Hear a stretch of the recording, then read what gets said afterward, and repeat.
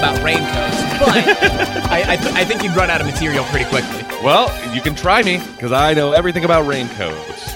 Okay. No, I don't. What was the model of raincoat that Morty designed before the executive? Geez, good question. Do they talk about that? Nope. I was like, whoa, that's crazy. All right, you want to get going? Yeah, let's get going. All right, because I guess it's probably going to be a long one. Welcome to No Hugging, No Learning. It's the show about one thing, watching Seinfeld for the first time. I'm Tim Murphy. And I'm Ted Hollowell. And today we are going to be talking about The Raincoats, Season 5, Episode 18. But before that, we did have some homework to get to from the previous episode, The Wife. And let me see, where do we want to start? Well, the first question we had, and this kind of ties into the episode of The Raincoats, it aired on April 28th, 1994. The episode before that, The Wife, aired March 17th, 1994. And the episode before that aired February 24th, 1994. So we were pretty far apart. Yeah, and we were kind of averaging like one episode a month at this point. Yeah, which is like, you know, we've had like breaks like this where, you know, Seinfeld was just killing it in the reruns. I mean, people were still, I mean, it still kills it in the reruns, for crying out loud, but, you know, people were like still loving the reruns. So, but this seemed, you know, kind of odd for only one episode a month and no real huge special events going on. I mean, the Super Bowl and the Oscars and everything, that's normally January, February. So, yeah.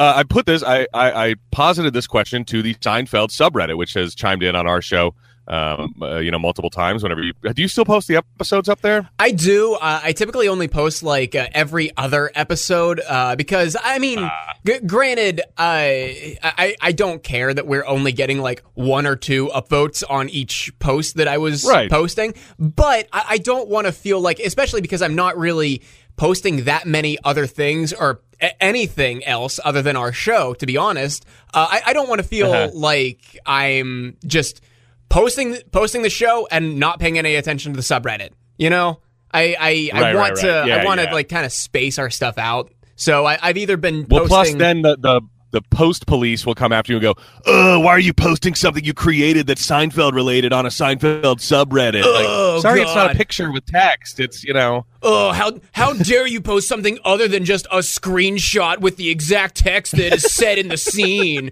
Oh. Go fuck yourself. And then the line following it as the title of the post. Oh my God. So, but, you know, as much as we're trashing that's just Reddit's subculture. That's not the Seinfeld subreddit. No, that's literally subculture. just Reddit as a whole. It's the same in like wrestling Reddit. It's the same in gaming Reddit. Oh my God. Like don't even venture into like meme Reddit if you don't want to see a bunch of assholes. Oh gosh.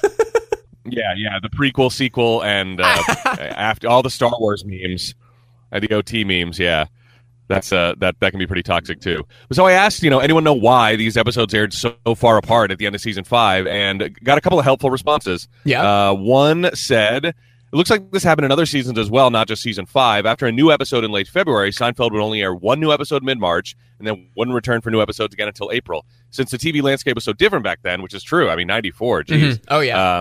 23 episode orders for broadcast shows. Big Four networks dominated, while cable satellite wasn't mainstream yet. Streaming was still decades away. I can only guess as to why Seinfeld and possibly other sitcoms staggered their new episodes from February to April. It might be that the networks thought March wasn't a great TV ratings period for advertisers. Weird. Because of spring break and stuff, and waited until after April, during sweeps period, to release the rest of the show's new episodes when more viewers would tune in. Interesting. So maybe that's one. Yeah, that's maybe they were like testing out new shows in that time period during sweeps just to see like if anything would gain traction. That way, for maybe like next season, they could have like a Seinfeld lead in and then say whatever show tested well during sweeps back in March, maybe. Yeah. I think March, April, May. This seems to indicate that May is when sweeps comes back in. Okay.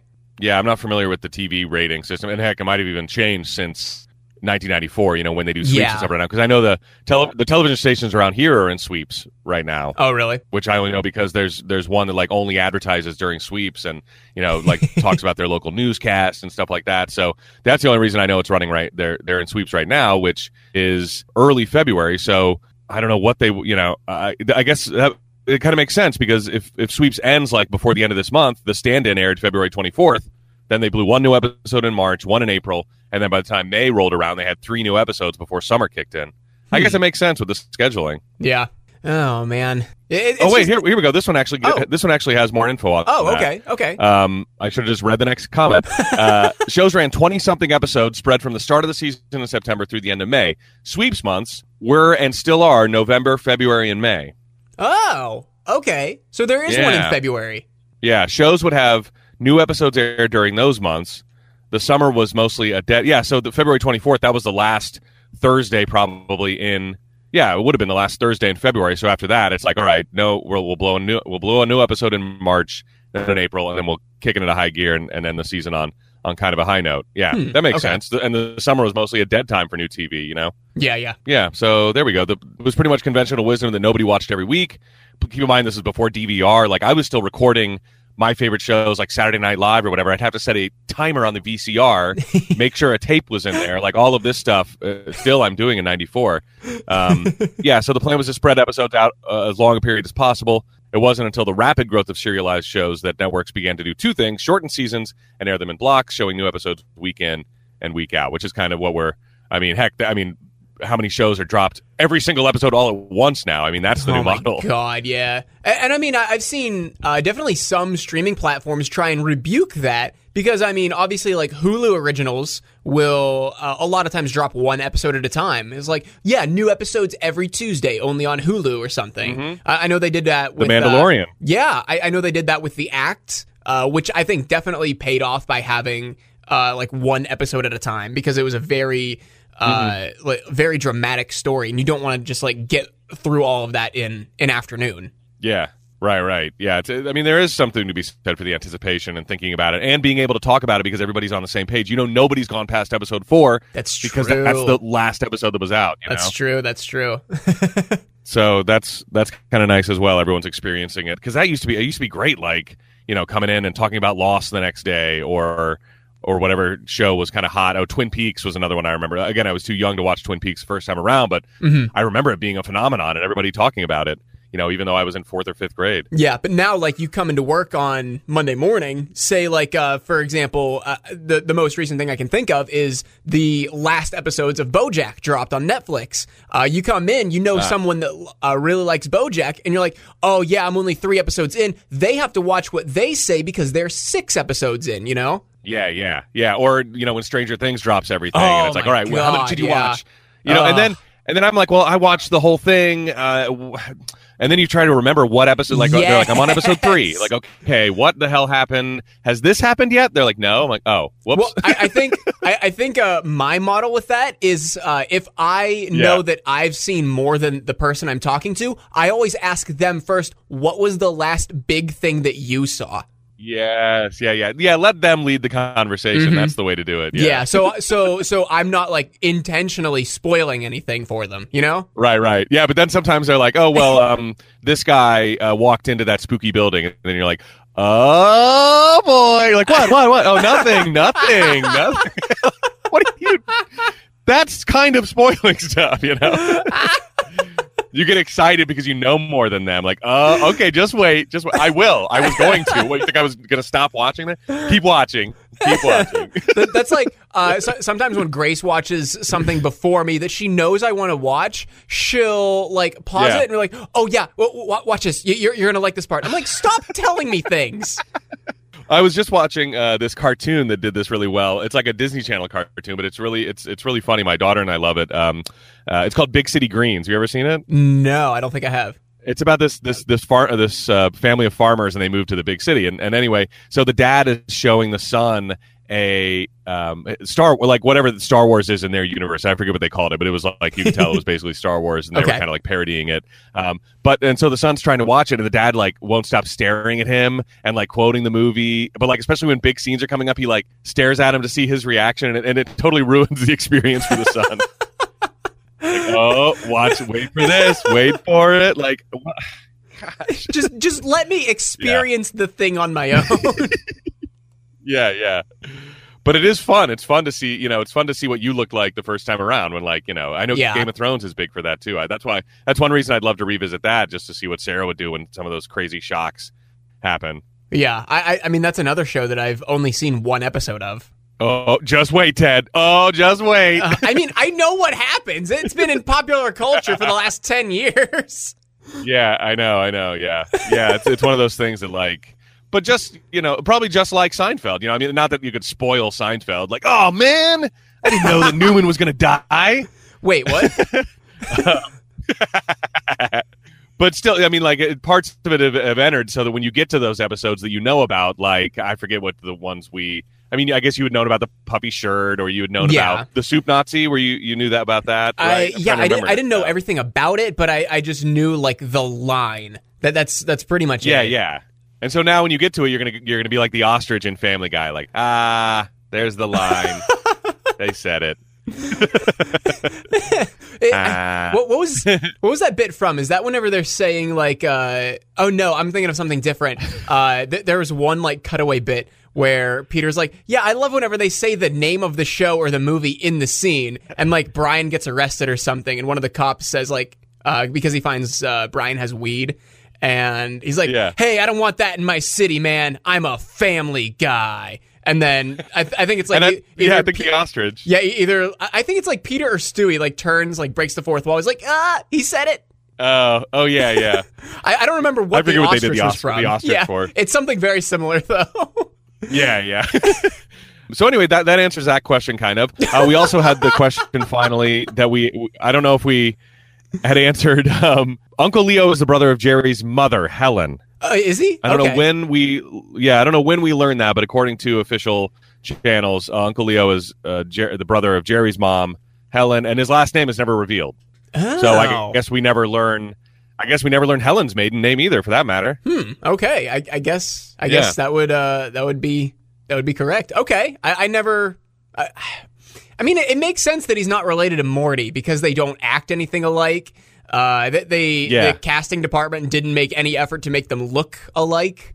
But then again, he doesn't have many of the same features as the actress who plays Helen. Yeah, I'd say they have a more similar facial structure than him and Morty. You think so? Okay. Yeah. I do have a little bit of trivia from the last episode as well. After filming, the producers belatedly decided that they wanted the character of Paula, which I don't think we ever knew her actual name. But that's the foreign woman who drops off the clothing and Jerry gets it washed for her and commits laundultery, as we said last week. But maybe that's the actress's name or something. But regardless, they wanted her character to be more exotic, so they hired a voice actress to dub over all of... No, that wasn't the actress's name. The actress's name is Rebecca Glenn. Huh. All of Rebecca Glenn's speech, reciting all the same dialogue in a French accent. So I can't believe normally we can pick up the ADR on the show. Wow. It's very sloppy, but they did a good job with this one. Yeah, I know. They actually had really good ADR? I'm shocked. I am too, honestly. I had no idea. And we actually had one more bit of homework. Tim, you had texted me a couple of days ago because we were wondering if Sunshine Cleaners was next to J&T Optical from the earlier, I believe it was season 5 episode, The Glasses.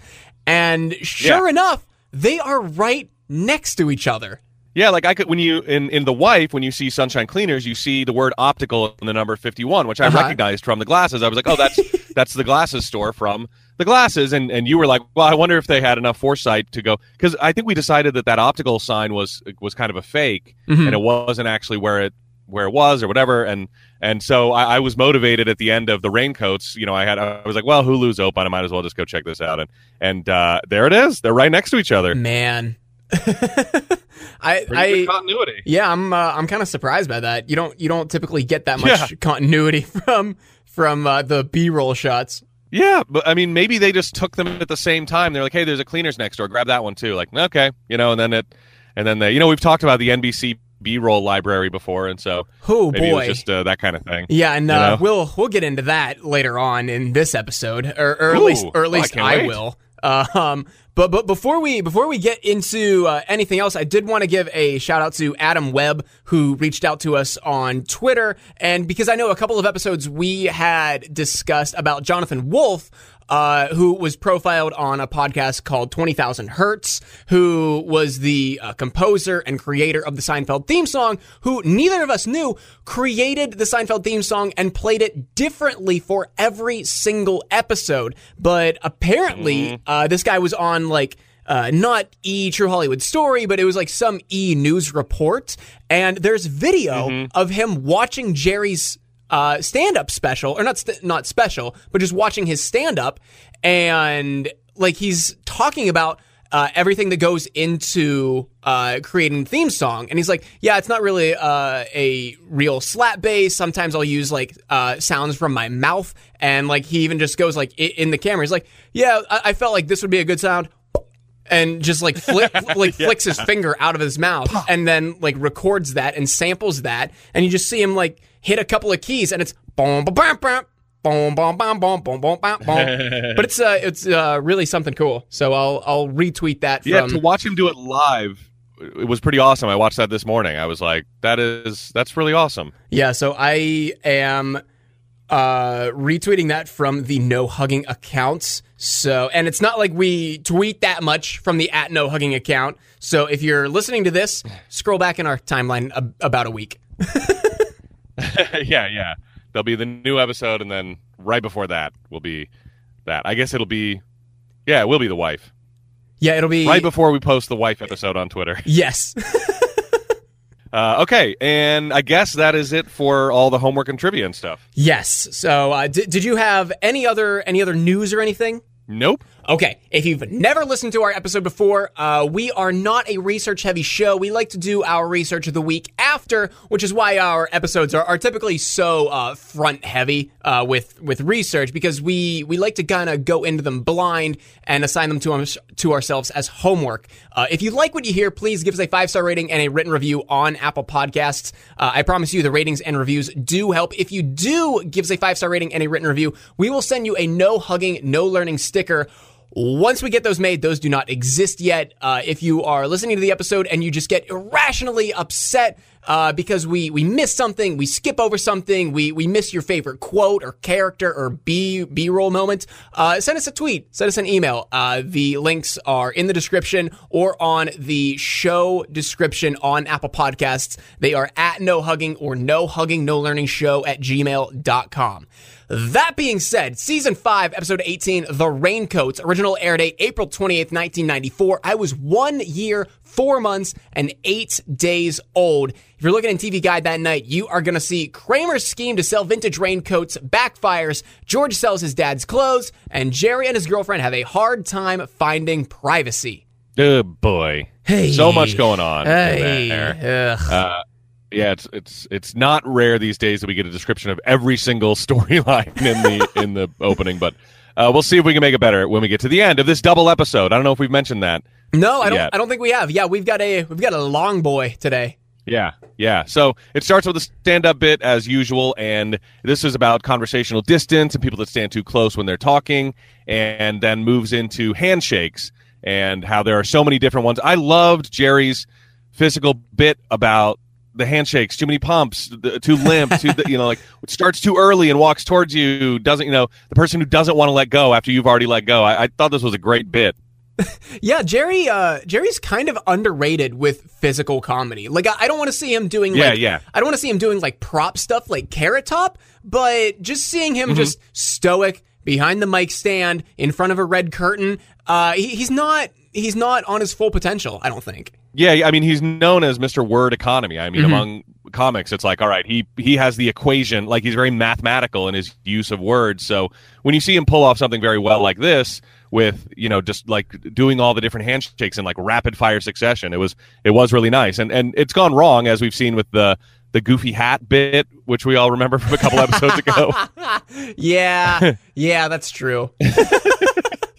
But this was pretty good. I liked it. Moving into Monks, Jerry's parents are staying with him, we're learning, and he hasn't been alone. He's telling George this. He hasn't been alone with his new girlfriend, Rachel, for 3 weeks. He uses the expression he's a little backed up, which I thought was kind of gross for prime time. The way I described it in my notes was Jerry doesn't want his parents to come because he needs to.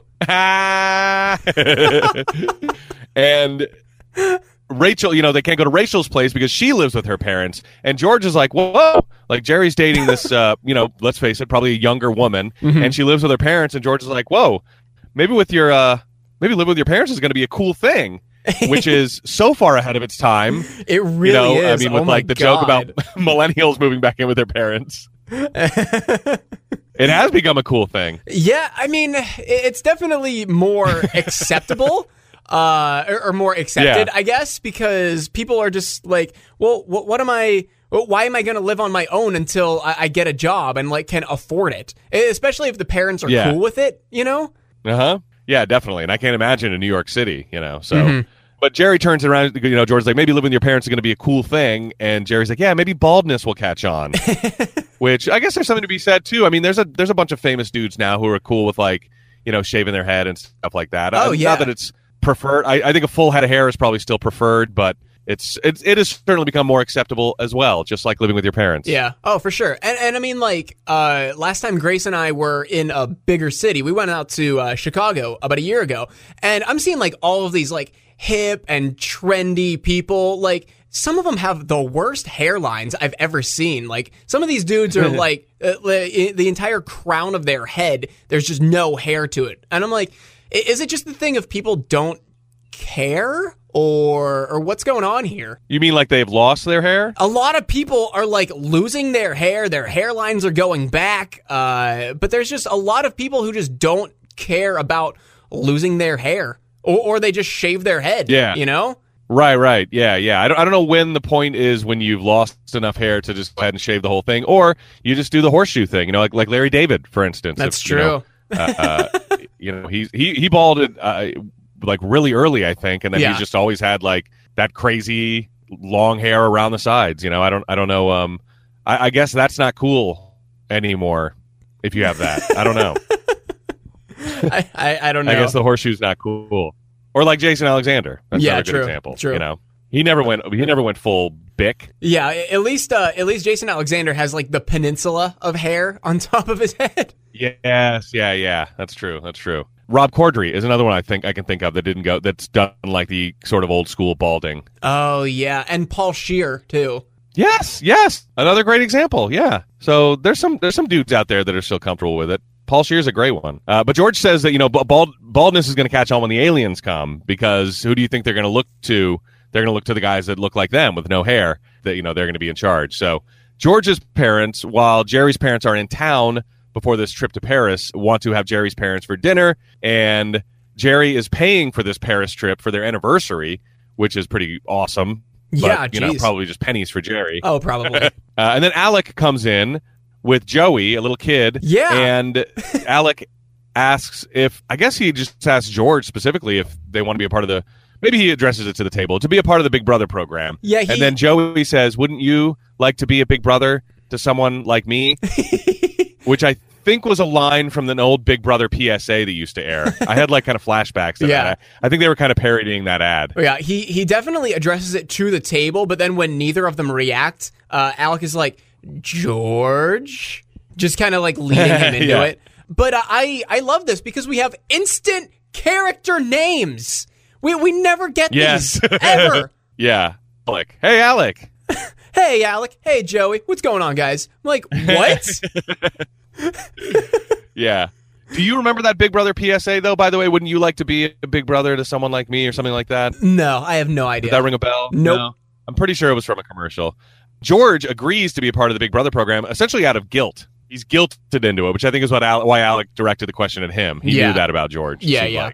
Like. Out on the street, George is already trying to figure out a way to get out of the Big Brother program, and he's decided to lie about going to Paris to get out of being involved in the Big Brother program. And he'll say, I'll go to Paris. This is where he comes up with a postcard scheme. Yeah. He's like, I'll give your parents some postcards and they can mail them from Paris to Alec to like prove that I was in Paris. Yeah, I don't want to say this was a genius idea, but like this is the first of many like just roadblocks that George faces. Or not roadblocks, but he's just trying to go on that detour to try and get out of it. And there's a few roadblocks along the way. Yeah, George is one of those guys that will do like 5 days of work to get out of 5 minutes of something he doesn't want to do. Like he's going to go to all this trouble to buy postcards and reel someone else in who's going to have to buy stamps and mail them from Paris to this guy just to prove that, he could just say, oh, I'm going to Paris and that'd be it. But he wants to make sure this guy believes, because the guy's like, oh, come on, who's going to Paris? So he wants to make sure this guy actually believes he went there by mailing him or believes he is there by mailing him postcards. Yeah. Which is something that George has to explain to Jerry's parents in the apartment a couple seconds later, and they seemingly agree after George says he will reimburse them for postage because he's like, "There's no stamps on these postcards." He's like, "Yeah, well, you got to buy fresh stamps." Which and once the dad hears he has to buy something, yeah, George reluctantly says, "Which I'll reimburse you for." Yeah, knowing full well probably he would never ever reimburse them for those stamps. For sure. That was not in the plans. Kramer comes in and uses some of Helen's lotion, and Morty compliments Kramer on the pants he's wearing, and Kramer says he bought him at Rudy's, a used clothing store, and George hasn't even really heard of this idea before, but he likes the idea of used clothing, and Kramer leaves, but he can't get out of the door because his hands are covered in lotion. Yeah. So we get kind of a physical funny bit here where Kramer, we've all been there before. Oh yeah. Before he does leave though, this is when he gives George the idea because he says that Rudy's will buy old clothing. So George kind of gets that seed planted. He's like, yeah, my dad has like tons of old clothing in the attic. So he's just trying to like make a quick buck. Oh yeah. And George invites the Seinfelds to dinner, and right away when he's saying this, Helen is looking at Morty, yes. So George can't see her face, yes. But she makes a face like, oh, good boy. And then she's like, we have plans. We can't go to dinner tonight. We have plans. They're very cagey about tomorrow as well, because George is like, well, what about tomorrow? And, he's kind of suspect about the whole thing because they're only going to be in town for 3 days. How could they have plans? They like pretty much just got in today. Uh-huh. They're leaving soon. What plans could they possibly have? And so he's kind of suspect about that. But then we find out that Helen says, we don't care for the Costanzas. And Morty says, we can't stand them, which I thought was a funny kind of callback to George's high school nickname. Mm-hmm. Can't stand him. Elaine and her boyfriend come in. His name is Aaron. Again, we're getting character introductions right away. Yes. And it's so Aaron is weird. Judge Reinhold. Oh, wait, who is this? The great Judge Reinhold. You didn't recognize him? He looked familiar. Fast Times at Ridgemont High, Beverly Hills Cop. What else was he in? Okay. Yeah. I don't know. Oh. He was in, he plays like the dad in something. Yeah, he was like, I would say this is a cameo because Judge Reinhold was definitely famous by the time this episode aired. So I'm going to say this was a cameo. Yeah, Beverly Hills Cop. Oh, that's right. He's the dad in the Santa Claus, like the stepdad or whatever. Oh my God! Holy hell! That's what I recognize it from. Yeah. Tim, you know, I knew there had to have been something. You know, whenever you say like, "Oh yeah, it's this person," you have to relate it to me in terms of kids' movies in the 90s. Yes, or kids' TV shows in the 90s or 2000s. Yeah. Always, if someone's been on Seinfeld, they were always a dad on a Disney show that Ted watched later on. Now we just need that I'm completely clueless on. Like what? Now we just need like an uncredited cameo from Rondell Sheridan. I don't know who that is. He was actually just up here at the comedy club a couple of weeks ago, but he was the dad on That's So Raven. Oh, wow. Okay. Yeah. I definitely remember that. I mean, I never watched it, but I heard of it. Yeah, so I'm trying to see what else that he was in that might have been big time. Beverly Hills Cop, I'd say, is probably the big one, and then a bunch of TV work and stuff like that. But it looks like he was in all 3 Santa Clauses. Oh, man. Yeah. So the great Judge Reinhold plays Aaron, and he is a close talker. He gets like nose to nose with whoever he is talking to.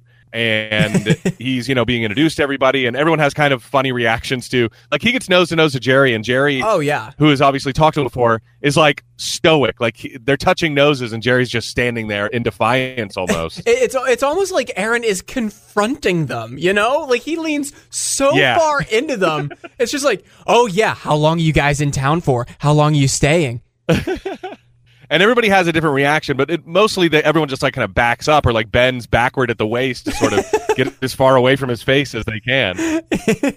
And he finds out, that they're in town, and so he offers a behind-the-scenes tour of the Metropolitan Museum of Art to the Seinfelds. And Elaine decides not to go, and mostly because she's puzzled by the gesture. Like, why would he take your parents out to an art museum? It's just very weird. Yeah. And Jerry, meanwhile, is like, "Oh my gosh, they're going to an art museum. They're going to be gone for a couple hours. I'm going to call Rachel, see if she'll come over." And he gets the machine. And he leaves a message about how she's, about how he's got the place by himself. And Elaine, I like her line here. "Wish I could help you out," and like gives him a little kiss while she's applying makeup. Kind of a throwback to their arrangement, the friends with benefits stuff, being exes, like all of the above. Yeah. One thing that Aaron does offer to the Seinfelds, he literally offers the money. He says like, "Oh yeah, I went to France a couple of years ago. I have a whole envelope of French francs. I'll get it for you." He literally offers them cash. That's true. It's money that he could take to the bank and get. But sometimes you come home, like we went to Ireland for our honeymoon. We came back with stuff, and it's just not worth it with the exchange rate. Sometimes you bring back a 20, and you're like, "What am I going to get?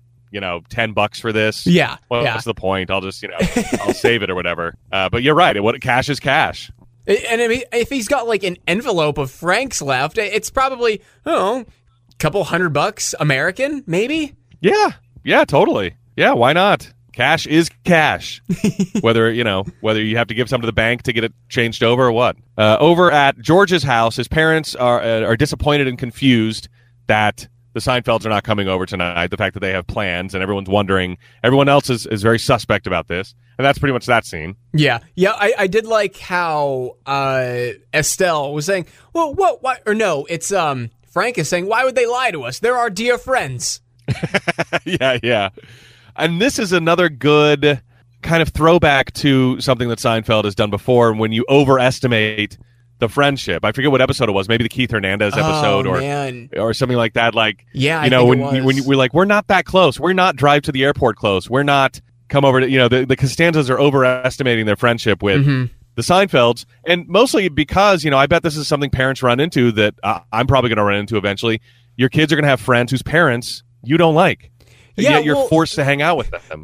I think you were telling me that like you've already run into this before with some of the parents of your daughter's friends, right? Because like occasionally like you'll be at like a party or something and they're there and I mean it's like you guys get along because your daughters are friends, but you guys really have nothing in common. Yeah. So every so often you'll just run into these like single serve situations where you just have to like spend time with people and you're like, all right, well we gotta find something to talk about because we're at this we're at this museum for the next couple hours wherever it is. I can't imagine any of them are listening to your Seinfeld podcast. So no, the ones that are, it's definitely not you, John. Shout out to my neighbor John, who we were at the playground earlier this week, and he said he was working his way through the podcast. But I always like talking to John, so there we go. It's not him.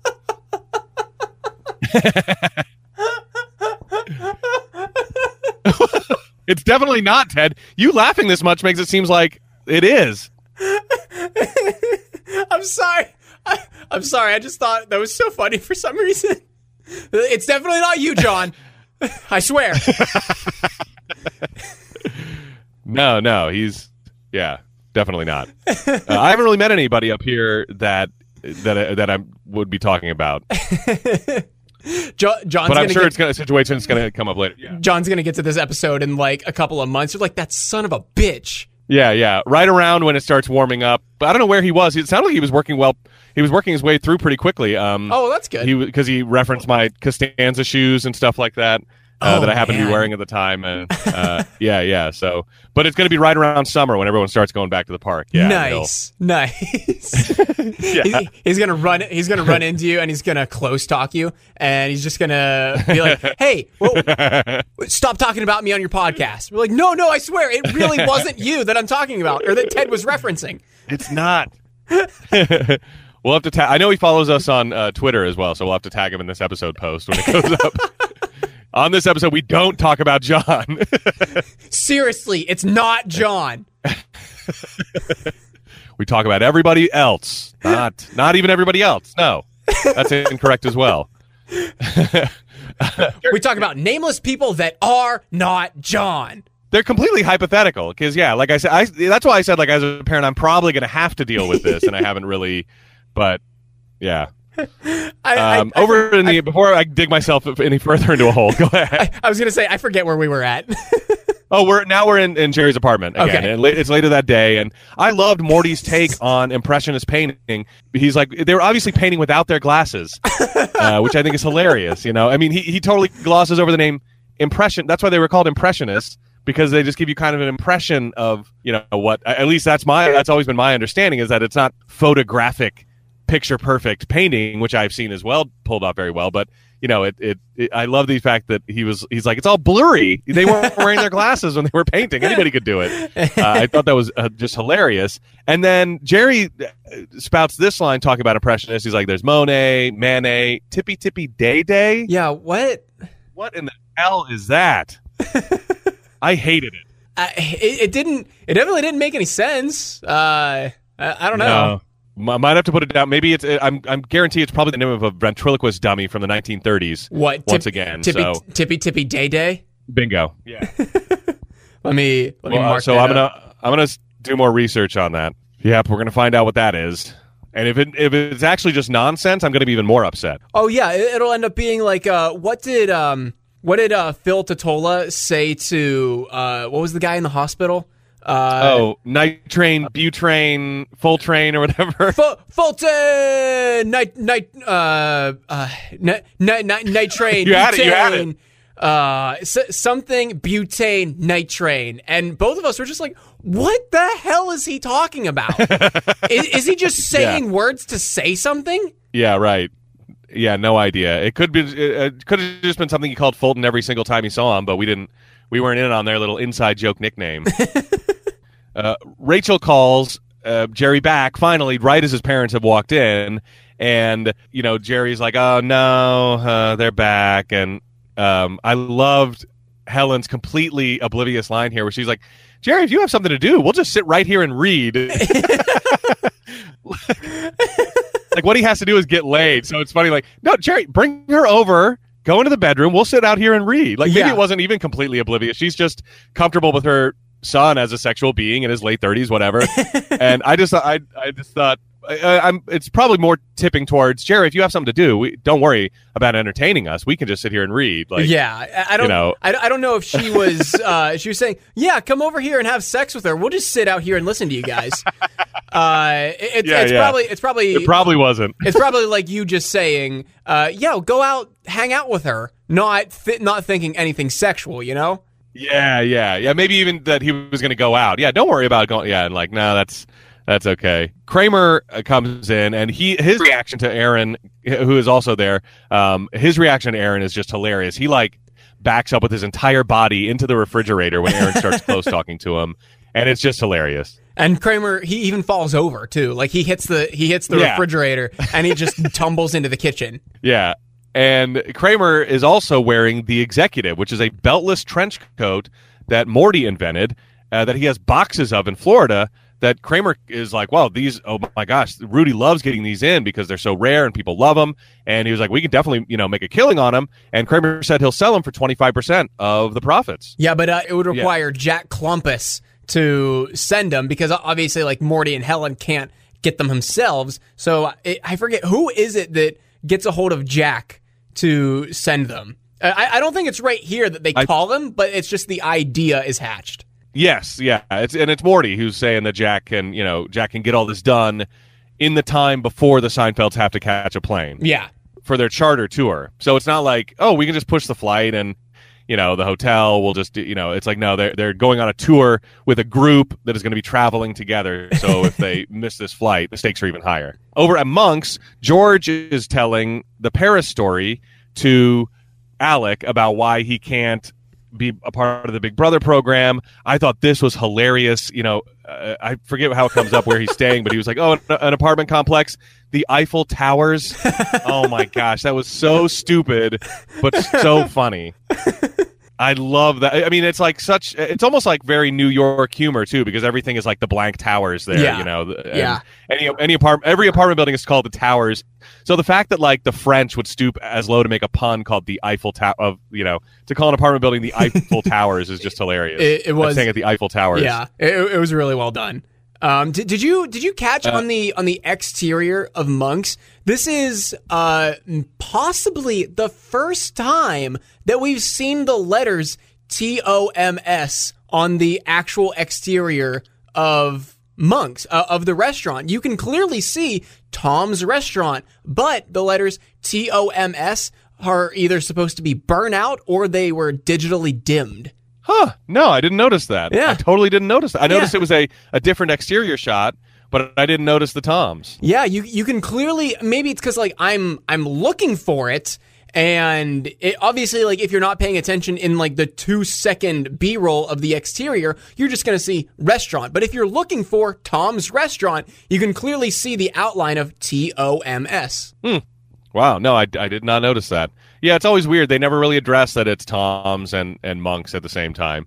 They're just like, whatever, just go with it. Yeah, I mean, it could be like a scenario where like it used to be a Tom's Restaurant, Tom's closed down, and Monk's bought it, and they just didn't want to replace the neon on the outside, Yeah, why spend the money? Exactly.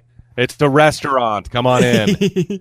What Alec is like, well, this is fantastic. Not the reaction that George was expecting. But here's why. Alex said they've been trying to reunite Joey with his father, who lives in Paris. Oh, no. Yeah. And so over at Elaine's, she's in bed with Aaron, and Aaron is just beaming about his day with the Seinfelds and, like just reminiscing already, like, oh, that Morty is so funny. And Helen is, he's like just raving about them and how much he enjoyed his day out. And Elaine is just still confused about how he could have fun with somebody else's parents that he doesn't even really know that well. He doesn't even know Jerry that well. Yeah. And he spent a whole day with and his had parents. a blast with his parents. It's troubling. and I forget like how he justifies this, if this is him like coming back to Elaine, but he says, well, they did buy me a Coke. Yeah. What was that in reference to? I think it was something about, how he was, it didn't get any money for it or anything like that. Maybe there was nothing in it for him. Oh, that's right. Except this Coke. Well, they did buy me a Coke, like he went out of his way to get them, behind the scenes at this museum and stuff like that. And he got a Coke for it. So like that confuses Elaine even more, because like, why would you do something for somebody if you don't get anything material out of it? And it's like he just, just loves helping people. The feeling of that satisfaction is just alien to the gang. Doing nice things for people just for the sake of doing nice things. Yeah. It's like, what? You're not getting anything out of it? No, I am. I'm getting satisfaction of being a good human out of it. No, but you're not getting like anything out of it. You're not getting like anything material out of it. You're not getting money or they're not giving you anything physically. Or even a personal advantage. Like there's no reason, like a good reference on a job interview or something, like there's nothing in it for you except the satisfaction of being a good human. I don't understand. Back at Jerry's apartment, they're reliving the story of the executive. Morty is telling, I guess, Kramer and everybody about how he came up with the idea for the beltless raincoat. And it's about Jerry had, what did he do, break a toy or something like that? Or Morty stepped on one of his toys? Yeah, that was it. When he came home, and he removed the belt from his raincoat to kind of scare Jerry. But then he caught a glimpse of himself in the mirror. He cut off the belt loops, and the next day the executive was born. Yes, a good old attempted child abuse story. I mean, that led to fashion greatness. Exactly. Yeah, I took my belt out to scare him. I'm like, Jesus. I mean, it's not like these weren't the norm even in the 90s, let alone the what would have been the 70s, probably. Maybe the beltless. Maybe the 60s. You mean beltless raincoats, trench coats? Oh no, I'm talking about like stories of like clearly open child abuse. Like, well, yeah, I was gonna hit Jerry as a little kid because I stepped on one of his coats, or I stepped on one of his toys. But I mean, like I said, this was even the norm in the 90s. Yeah, it's no one flinches when he says that. It comes out that I think his mom asked or whatever. Jerry still hasn't seen Schindler's List, which obviously was huge in '94. I mean, this was a phenomenon, and Jack Klompus calls in this scene. I guess, is this where he calls? Yeah, I wrote his name down anyway. Morty tries and calls him again, and he picks up this time. Oh yeah, and so he explains to him about he's got to get the key, get the raincoats, send them super fast shipping to New York City. Jack is not pleased with getting this chore, and his wife is even less pleased that Morty is giving Jack this chore. Yeah. But I guess he pretty much agrees to do it in this scene. The thing that I thought was funny was like Jack Klompus knows about the executive raincoats in Morty's garage, because he even says, you're going to sell those old crappy raincoats, because he knows Yeah. that it was a failed fashion statement however long ago. I don't know how long they've been in Morty's garage, but even Jack Klompus knows about them. Yeah, because it's probably. I mean, Morty has a story about their invention, and he has a story about why they're there. I mean, so it must have been something that he's told, multiple times. Oh, everybody, yeah, multiple times to everybody. Yeah, to everybody. Is this where we? Because he still thinks it's a great idea. Yeah, oh, for sure. Is this where we get Jack Klompus talking to Jerry about the astronaut pen? Yes, because when Jerry picks up, because when Jack calls, I believe it is, he's like, I still have that pen.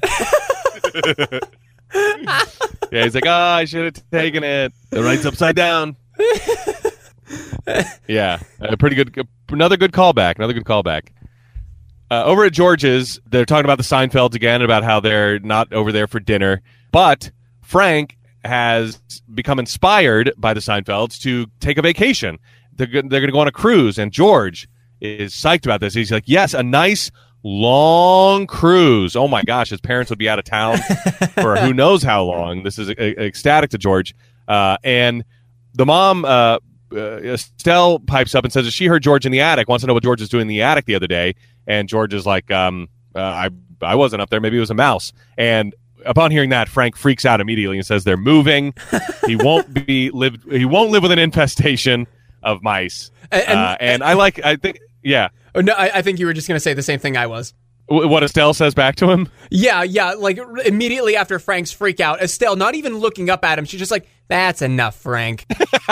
Yeah, that was great. That's enough. All right. When we cut to Rudy's in the next scene, this is what I was alluding to. We get more of that 70s era B-roll. Like, it's not this bad in any other shot of the entire episode, but it's something else here. Like, it's super blurry. You can clearly tell the people in the B-roll are not from the 1990s.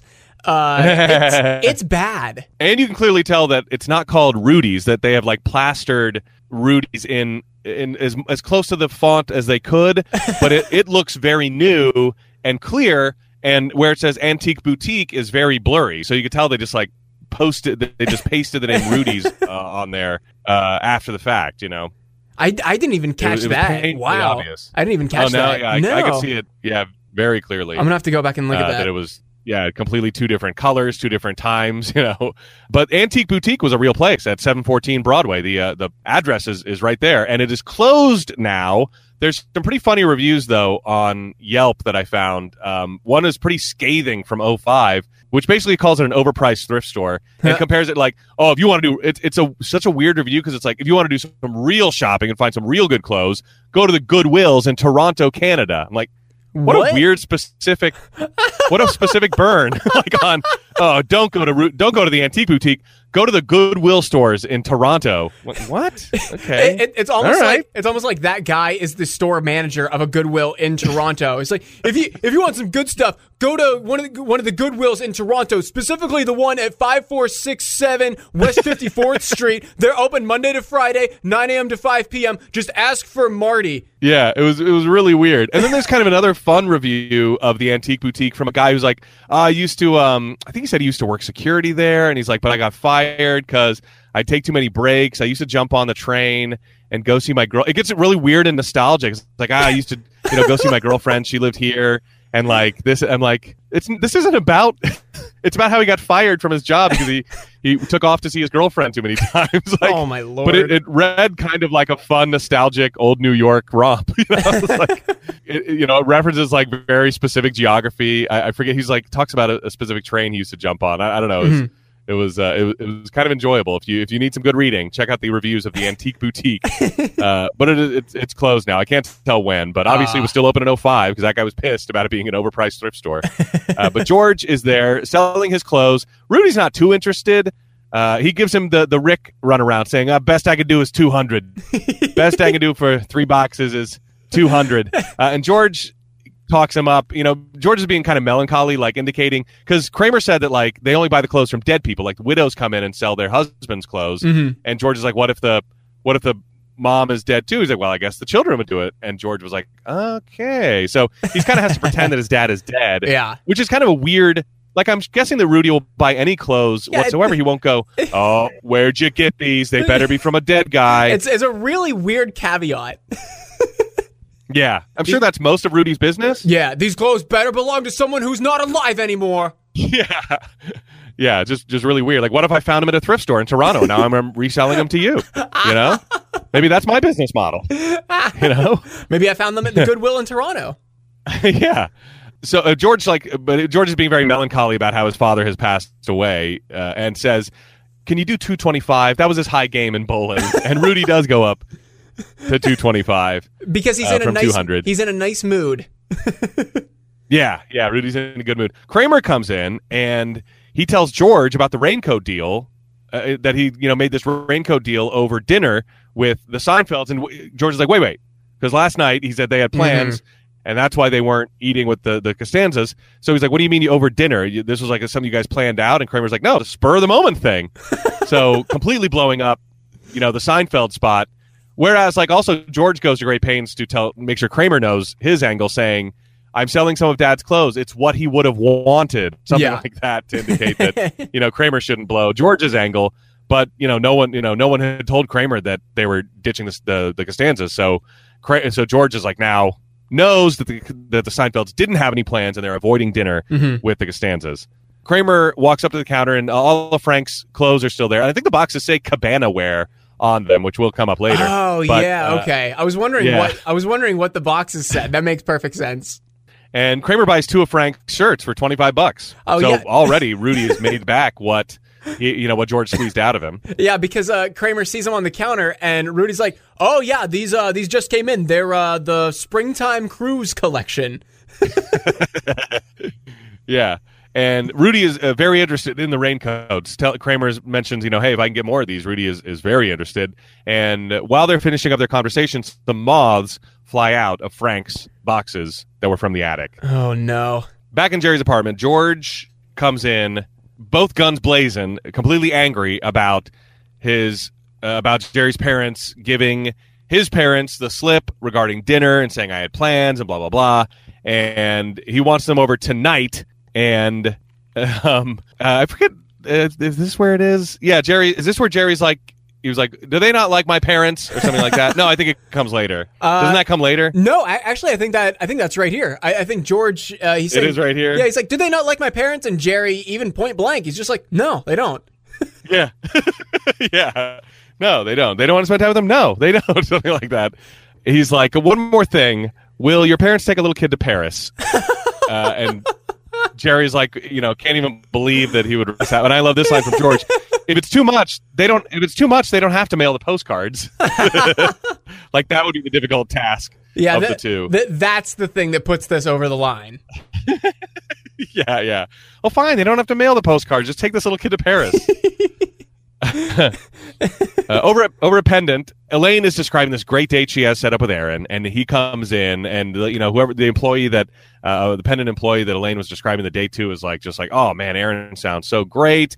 And Aaron comes in and he passionately kisses Elaine, and then in comes Morty and Helen, and he was able to scrounge up 2 extra tickets to go see My Fair Lady, and they're gonna make it a day with them.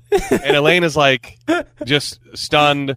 Annoyed silence. Yeah. And I loved Morty's just like perfect. I mean, in 2020, we would call this like the perfect like boomer behavior. But I mean, in 1994, it's just like dad or grandpa behavior. It's like, oh, this is a nice office. What's the square footage of this? I don't know. Like, oh yeah, I used to do business with somebody in this building. His name was this. Whatever happened to him? There used to be a deli on the first floor. Whatever happened to that deli? Like, I don't know. Yeah, reminiscing about like why things that haven't been around in 50 years. Yeah, like why would I know what happened to the deli in on the first floor?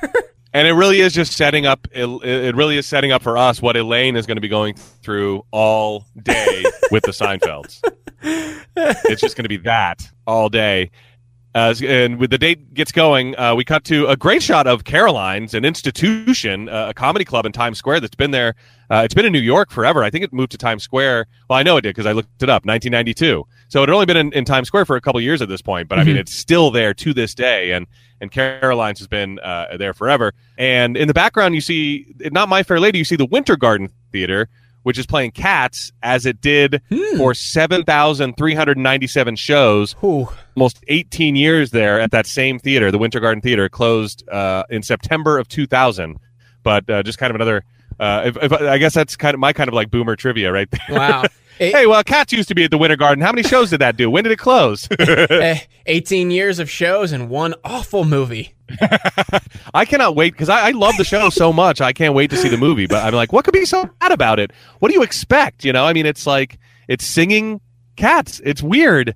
So I can't wait to see what people hated about it. If I'm going to hate it, or if you liked the show, if you went in and liked it. I don't know. Yeah, I mean, I never saw it. I probably would watch it if it's on like cable or like I got the rental for free or something. But other than that, I really don't have much desire to see it. I'm wondering if the same people that hated the movie Cats, I'm guessing it's the same people who were not familiar with the Broadway show, but would have done the exact same thing if they'd seen it. Like, what the hell is this? Cats are dressed up. People dress up as cats, and they're saying about this is stupid. Like, I think there's just a group of people that think that's stupid, and like when they saw this movie, maybe they didn't even know it was a Broadway show, and they were like, "Well, this is dumb and it looks weird."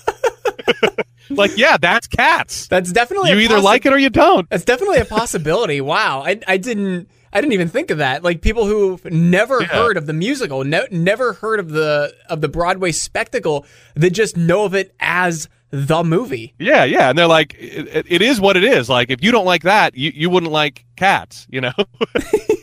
If you don't like weird stuff, like people dressed up as cats and singing about going to cat heaven or whatever the hell it's about, then you're not going to like it. So but I don't know whose fault that is. So we're inside the theater at My Fair Lady, and Morty is eating during it, and the music from My Fair Lady, I Could Have Danced All Night, is playing through this whole little montage. So Morty's eating during My Fair Lady, you know, making a candy rustling noise during a Broadway show, obviously a huge faux pas.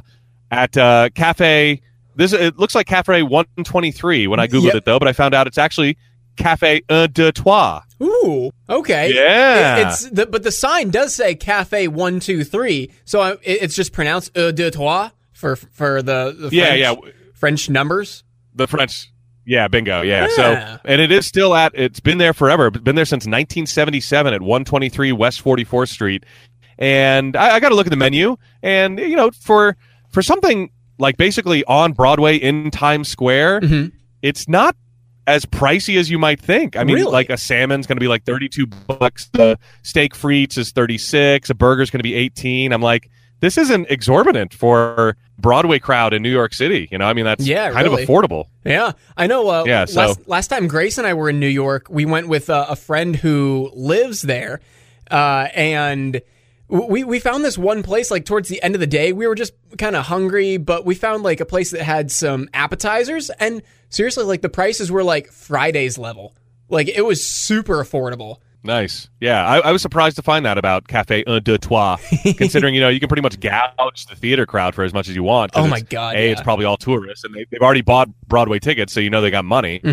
Morty, though, in the restaurant is pointing out I think it's a Monet picture. It's definitely an impressionist picture, and he's explaining to Elaine his theory about how they painted without their glasses. You can kind of tell, and she's very annoyed by that. Meanwhile, Aaron and Helen are just like wrapped in conversation with each other, just loving every minute of whatever they're talking about.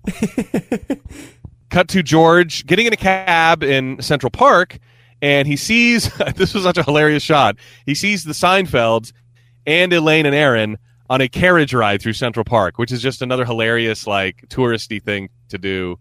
And the fact that, and also very romantic. So the fact that, like, Elaine and Aaron were on a carriage ride, but the Seinfelds are there is like, you know, Elaine is hating life. But George is also pissed that he now saw that the reason they're not at his parents' for the second night in a row is because they're out with Elaine and Aaron.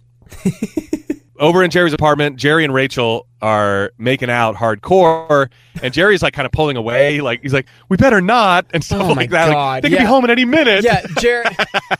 Jerry's, what, 30, 38, 37, 38, and he finally gets to kiss his girlfriend. Yeah, but she's obviously she's on top of him. She's trying to take it too far. Like, the last thing his parents want to see when they walk in, the last thing he wants them to see is them, banging on the couch. True. But, like, here's my question. We've pointed this out many, many, many, many, many times. Money is no object to Jerry Seinfeld. Why does he not get a hotel room? Why, for his parents, or just to bang Rachel? Just to bang Rachel.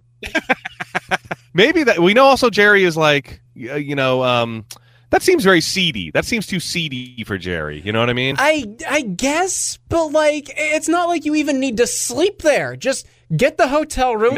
Just get the hotel room for 3 days. Go out for dinner with George to Monk's or something, and just go to the hotel and like have sex with Rachel. That's it. I think it would have been smarter for him to get a hotel room for his parents. I guess, yes, but then again, I could see him getting the hotel room for himself because he wants to feel like the good son. He wants to feel like he wants to put his parents at ease, so they're just staying in his apartment and not having to deal with a hotel. You know what I mean? Yeah, we're overlooking another interesting point about Jerry Seinfeld living in New York City. He's one of the few people that has a car in the city. Yeah, you're right. So there's another, that's like a free moving hotel room. And there are plenty of alleys in New York City. So you take that car into an alleyway, and oh boy, yeah, it's an instant private hotel room. Yep, there it is. So there was lots of lots of ways that Jerry could have gotten this done, and his parents do come home pretty much right away. So it's a good thing they hadn't gotten too far with whatever they were doing, and they try to excuse themselves again, because they can see that Jerry has company or whatever, and now they're going to go out. And Jerry's dad is like, "Oh, we'll just go out and drive around." He's like, "You don't have a car." He's like, "We'll take a bus.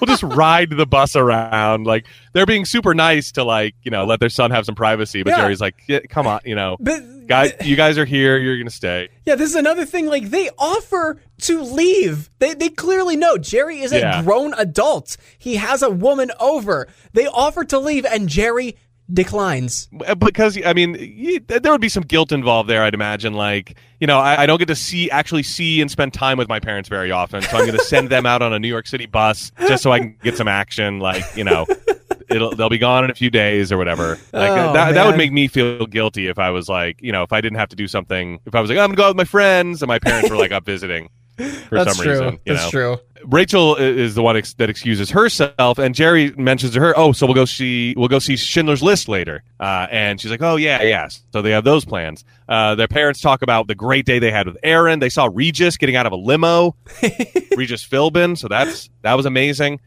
Jack calls. Oh, and this is where Jack Klompus calls. So the dad just called Jack Klompus earlier, and this is where Jack calls and says that he still got that pen. That's where I have it in my notes. Oh, okay. Still got that pen. Yep. This is the first we hear from Jack Klompus in the episode, right? Actually, now I'm thinking it's the second time, because this is where he says he can't get in the garage. Oh, so, yeah, you're right.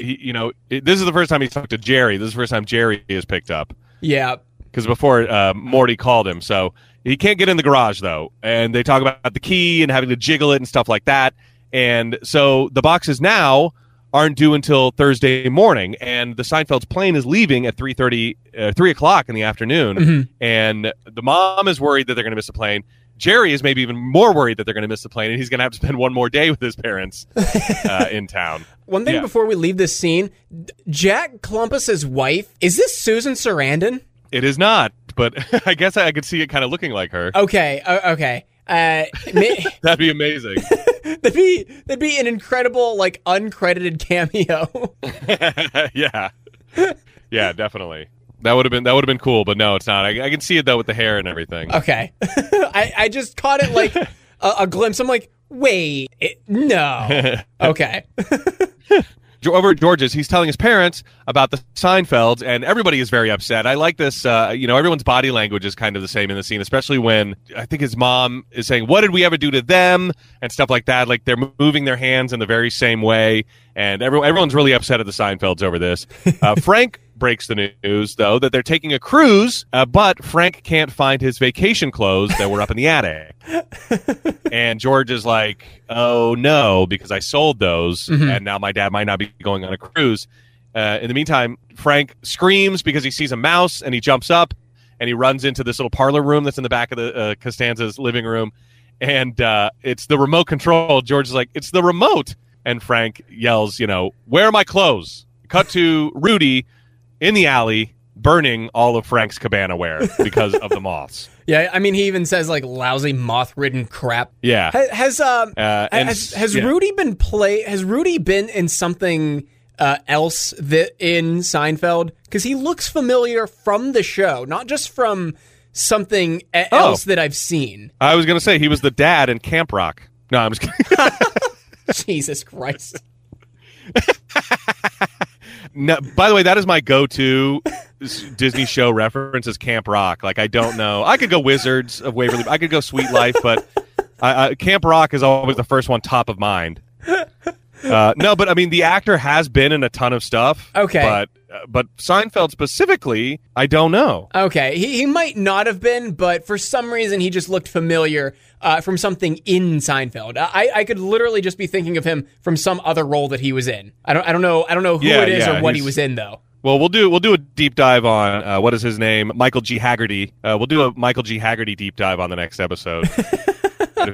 Because he's just one of those character actors that's in a lot of stuff. Okay, so do you think this is where the episode break was if you were watching it in syndication? Because we have another stand-up bit here that's technically kind of in the middle of the episode. It might be, but like this is. I remember looking at it on Hulu. After the stand-up bit is like 25 minutes, so there's only like 18 minutes of content left in the double episode. So. If this is where the episode break, I mean, it definitely makes sense, and it probably is where it was. But only 18 minutes of content in the next 30 minutes that you're going to see is a lot of commercials for a 30-minute sitcom. Yeah, so maybe you mentioned it was episode 18 and 19. I wonder if it was. I mean, we're pretty certain it was run all in one night, right? So maybe it was maybe it was run as an hour-long show, and this is just where they decided to. Because every so we haven't seen it in a long time, but we will get a stand-up bit in the middle of an episode. Yeah, and what I'm thinking is it probably did air as one episode, but whenever it's split up on like TBS or something, the episode break, you're probably right. The episode break is after this stand-up bit, I would assume. But man, I mean before the stand-up bit. This is like the first stand-up bit you'd see if you watched it. Maybe, but like the stand-up bit at the beginning of an episode. The stand-up bit plays into the vintage clothes, which would make sense. Yeah. Yeah, you're right. Yeah, I mean, we're still going to be dealing a lot with Rudy's in the next episode, but it plays more into what we just saw. Yeah. Then again, it could be setting the scene for the next episode. You're right. Because I mean, if the stand-up bit was a part of that first episode, that means the next episode is like 17 or 16 minutes, right? Content. No, if the stand-up bit is part of the second episode, then it would be probably like 19 minutes. Then we got 19 or 20 minutes. Okay. Mm-hmm. Yes, I guess that does make a little more sense. That it would episode one in syndication. Episode one end with Rudy burning Frank's clothes. Episode two begin with Jerry's stand-up bit. Yeah. And the stand-up bit is about vintage clothes, like you mentioned, or what Jerry Seinfeld calls them, nasty wear. And how he would never put on a weird pair of pants and wear vintage clothes and stuff like that. A little bit more out of touch because a decade or two later, thrifting would become very popular again thanks to Macklemore. Yeah, that. But all throughout college, all from 99. Well, and I'd say from 98, 97 to whenever I graduated college, I loved going to thrift stores and finding clothes. I still have some awesome vintage style, I'd say Kramer style shirts that I loved. That I still love. Yeah. I found some good stuff at thrift shops and vintage shops. Yeah.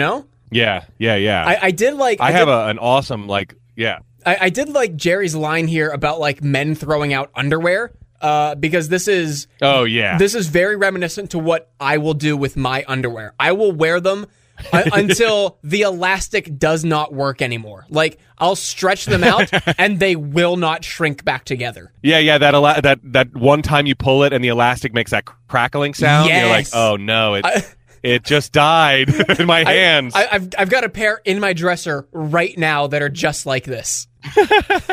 Yeah, I'm the same way. My boxers go back, maybe a decade or so.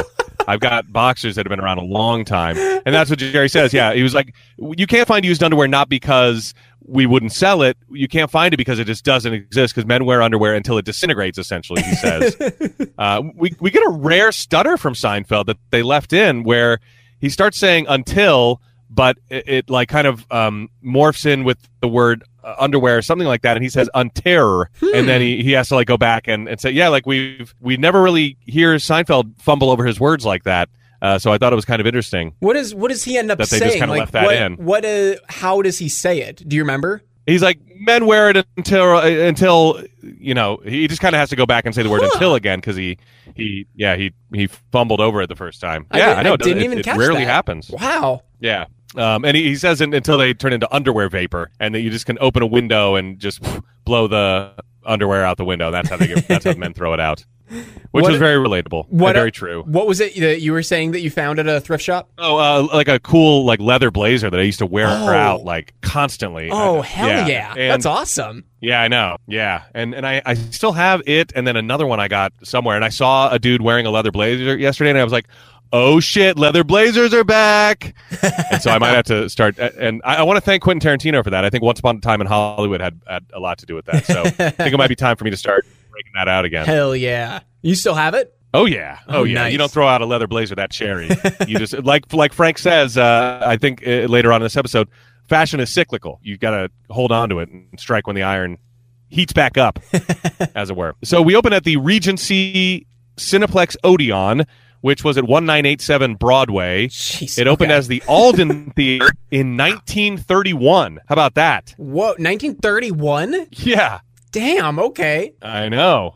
And then it closed as the Regency in February of 1999. So you only had about 5 more years when this episode aired to enjoy a movie at the Regency Cineplex. Yeah. Did you see, like, is it open again today as something else, or is it just kind of vacant? Yeah, well, it used to be a Victoria's Secret, but then I looked at Street View and there's no Victoria's Secret there anymore. So it looks like it might have been made into an office building or something. I couldn't really tell. It was one screen, 600 seats. Oh no, I'm sorry. I did write down what it is now. It's the Apple Store. Are you fucking kidding me? I think the whole block was raised. No, and it's the Upper West Side Apple Store. That's like that. It's like a glass, that all glass sort of, not like the freestanding square, but like it's all glass and attached to another building. God damn it.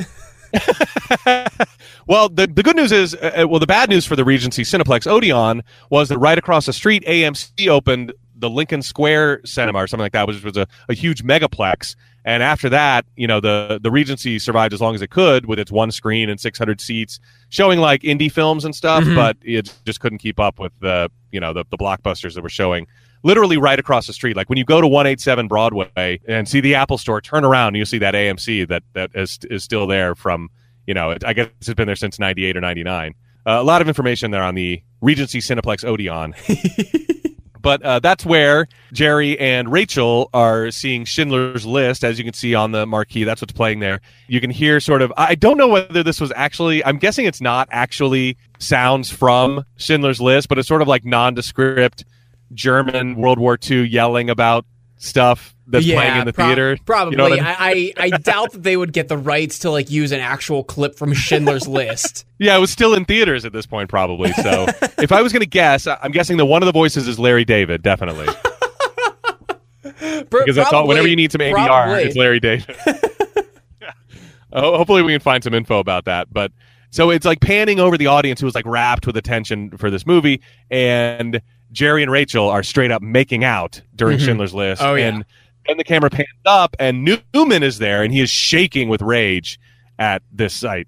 See, this was a weird bit of physical acting from Newman, because it didn't look like he was shaking from rage, because he's like grinning, and the only thing that I could literally describe it as is that he's just getting excited sexually. Because he's like grinning and he's like really like grinding his teeth and he's rocking back and forth. I'm like, okay, dude, just settle. It's okay. Yeah, I think he's, if anything, maybe if not, he's angry. He's excited about the prospect that Jerry is going to get in, that he's going to get, no, he's going to go straight and tell on Jerry. He's just going to go straight to tattle on Jerry right when the movie ends. That's true. I mean, wait. I mean, hey, we don't for know. Jerry to get in trouble. We haven't touched on if Newman is a voyeur, so he might be. He might just like watching. Yeah, that's true. That's true. I mean, it would fit in with a lot of Kramer's kinks that have made themselves more prevalent in the, that's why, maybe why they're buddies. Have you ever seen Schindler's List, by the way? Yeah, in 9th grade. We watched it in one I had of a my feeling it probably. Yeah, we watched it in my English class. Oh, interesting. Not even history. No, was it part of a lesson, or was it like just movie day? I think it was part of a lesson. I can't remember. Yeah. I think it was the same class that we watched Of Mice and Men in. Oh, okay. Yeah, okay, so that makes sense. Yeah, that's sort of like drama. Mm-hmm. I watched Of Mice and Men in a drama class, and like an elective that I took. Oh, really? And I don't. So if this came out in '94, I would have been in 8th grade, and I'm guessing that's when Schindler. Yeah, I mean, it had to have been in theaters at the time when this aired. So I'm just going to guess that's right. But I didn't see it until like NBC showed it with like limited commercial interruption once, and that's when I saw the bulk of it. But honestly, I've never seen the whole thing all the way through. Oh my God! I mean, I'm kind of ashamed. I'm kind of ashamed of it. Don't be. No, I mean, I think it's an important part of. I think it's an important film, and it makes us, maybe more relevant than ever. Mm-hmm. Yeah. These days. But like it's a long movie, isn't it? Yeah, it is. Yeah, and I remember NBC showed it, so it was like network TV, and obviously none of the nudity in it is salacious in any way, but like they left everything, it was an R-rated movie on TV, but that's just how important of a film it was, and they showed it. I remember with like limited commercial interruption, and by that I mean like there was 1 2-minute break in the middle that had like a countdown clock, and I think it just said it just had the Ford Trucks logo or something on it. It just said like Ford, and it was like Schindler's List will return in 2 minutes, just to give people a chance to like go to the bathroom or whatever, So they didn't even, they weren't even making money off of it, which was kind of cool, or maybe whatever money they made came from Ford. I don't know. Schindler's List presented by Ford. Go to the bathroom presented by Ford. Oh no, it's like whenever. I don't know if you get these, but whenever we watch these episodes on Hulu, as soon as you pause it, need a bathroom break? Sponsored by Charmin. Or no, I think my Hulu app. Yeah, I think my Hulu app on my smart TV doesn't have that capability, so I kind of luck out. You're lucky. Like every time I pause it, I get a Charmin ad or a Coke ad or something. Like they bought the fucking pause screen on Hulu. Yep. Oh God, that's like Waze. Whenever you're at a red light on Waze and it throws up an ad. Have you ever seen that? No, I don't use Waze. I'm a Google Maps boy. Yeah, I am too most of the time. But sometimes when if I'm going on a long trip and I want to know that Google Maps is doing better with speed traps, I got to say. But Waze, I think still more users report them on Waze than they do on Google Maps. But I'll use Waze then. And when you stop at a red light, it's like. Yeah, Bank of America, there's one nearby, or like Dunkin' Donuts only, and this is kind of cool. They're like Dunkin' Donuts is only a 5-minute detour. I'm like, that's pretty smart. Like you stopped at a red light, they show you some delicious Dunkin' Donuts, and then they're like, it's only going to be 5 minutes out of the way. You're like, interesting. I do want some Dunkin' Donuts. I didn't know that was a thing. Yeah, they buy the red lights. Wow. Yeah, I know. So over at Jerry's apartment. Jerry is, he comes back from the movie and he has to kind of fake to his parents that he watched it. Like they're asking these questions to him, like, what did you think about the black and white? And he's like, the black and white. They're like, the whole movie's in black and white. Like, oh, right. Yeah. I didn't even notice, and he's got to play it off like that because he didn't see the movie at all. Mm-hmm. Over at Rudy's, Kramer is explaining the delay with the raincoats, and George comes in to buy back some of his father's clothes, and George invites Kramer to dinner, saying, my parents made all this paella. That's one thing that we haven't brought up. The word paella keeps coming up over and over again as the dish that Estelle has made for dinner, which is now going to be like 3-day-old paella by the time Kramer accepts the invitation. He's excited about paella. Yeah. For example, they originally invited the Seinfelds over for a Tuesday. I'm guessing Estelle made it Tuesday.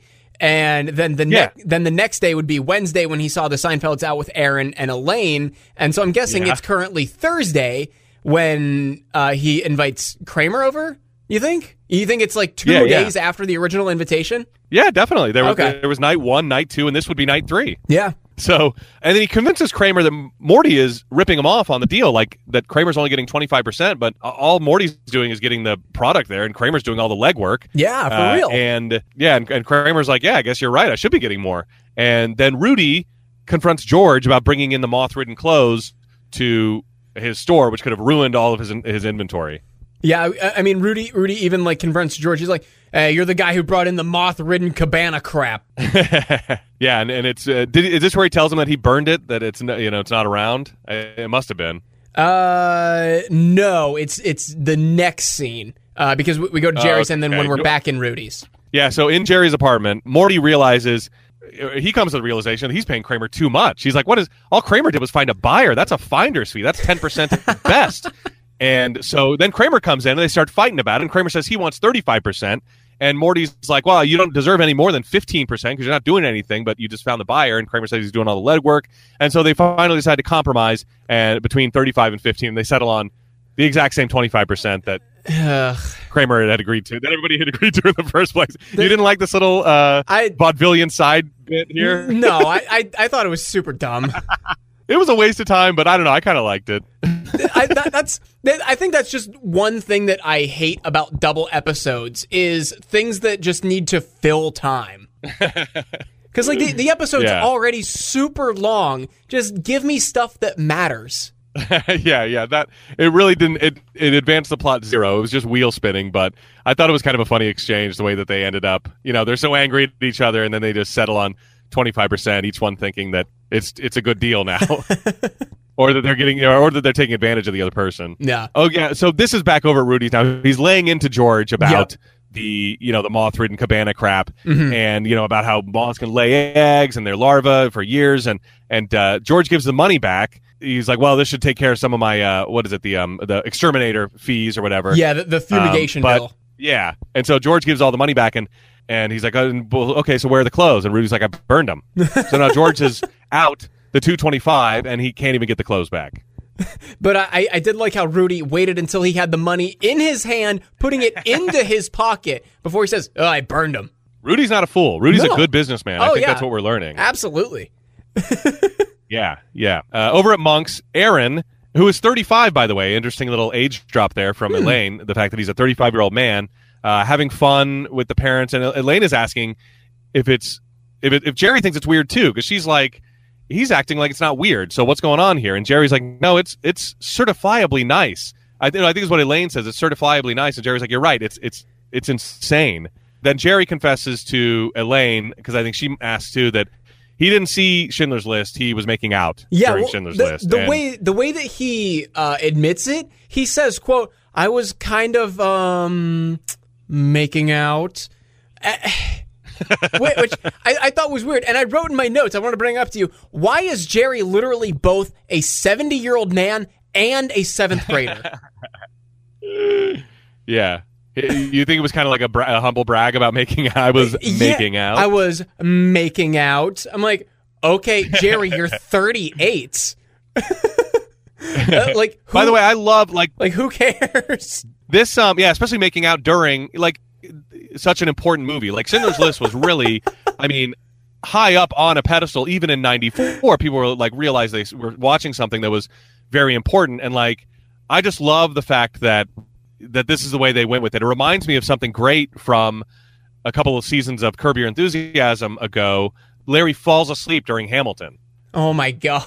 He goes to see Hamilton and he falls asleep in the theater. And I'm like, that's such a perfect way to play that, because everyone's like so up on this movie and everybody loves it. Yeah. Or the Broadway, and how are we going to use it? How are we going to take that left turn with it? And it's like what's the worst thing someone could do during Schindler's List? Yeah. I don't know. How about making out during Schindler's List? Perfect. That's perfect. Or what's the worst thing someone could do during Hamilton? Who could ever fall asleep during such a kinetic, energetic, a hot show right now?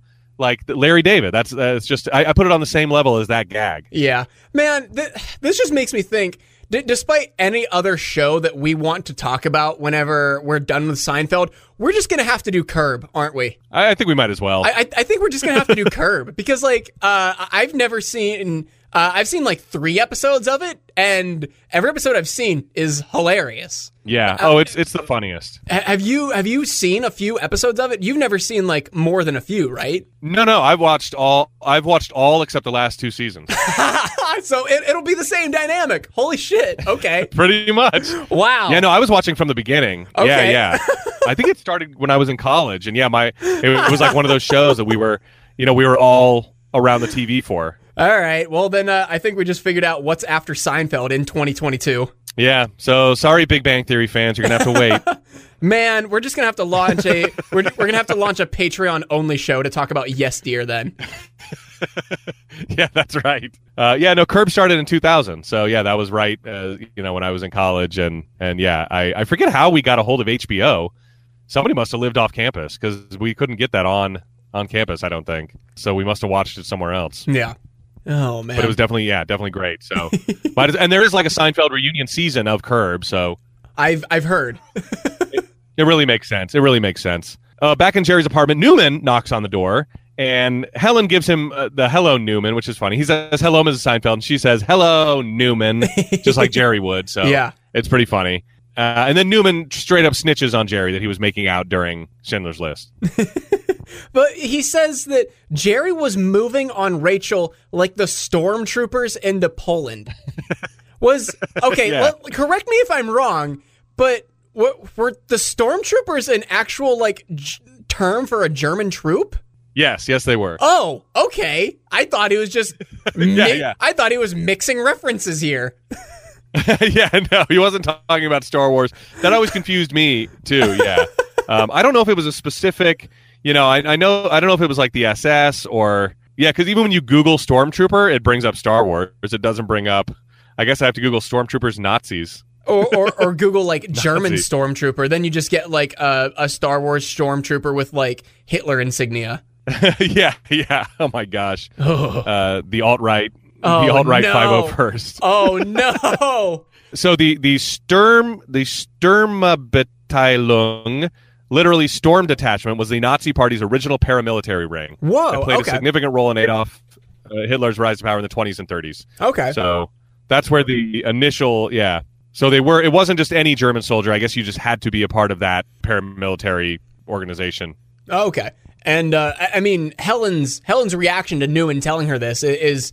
Like any old mother, she says, Jerry was necking during Schindler's List. He was necking? Jerry was necking during Schindler's List? Oh, my gosh. Yeah. Oh, God. I hate it. I know. Back in Jerry's apartment later that night, Jerry's parents are very upset with him. I mean, when he comes in, they are... like he'd be coming home late from curfew or something like that. Yeah. Like that kind of sternness. They're both like standing and just very upset with Jerry that he would have been making out. They both like bombard him. As soon as Jerry turns around from the refrigerator, they're right next to him. But he says like they started during the coming attractions, and before they knew it, the war was over. So they made out during not only the entire movie, but during the trailers as well.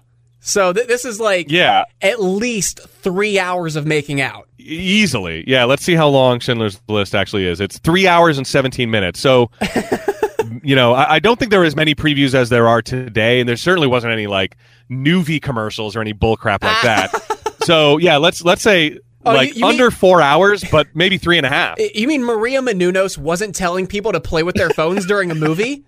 How dare them? How dare Nuvi for not existing? I know, and could you believe it? You used to be able to show up to. You used to be able to. You used to have to show up to a movie, and you'd never see behind the scenes of how they filmed the new Cheetos ad. Wow. I know. Or what's it was the worst. Or what's coming up this season on TBS. Yeah. Or what Zooey Deschanel's favorite sundresses are. Man, or have to play trivia of name this line from this Christmas movie, even though it's July. Yeah, it was a dark time, Ted. But yeah, that's easily 3.5 hours. And so for a dude that is self-proclaimed backed up, making out for 3.5 hours, like I don't even want to know the pain that Jerry is in right now. Oh no.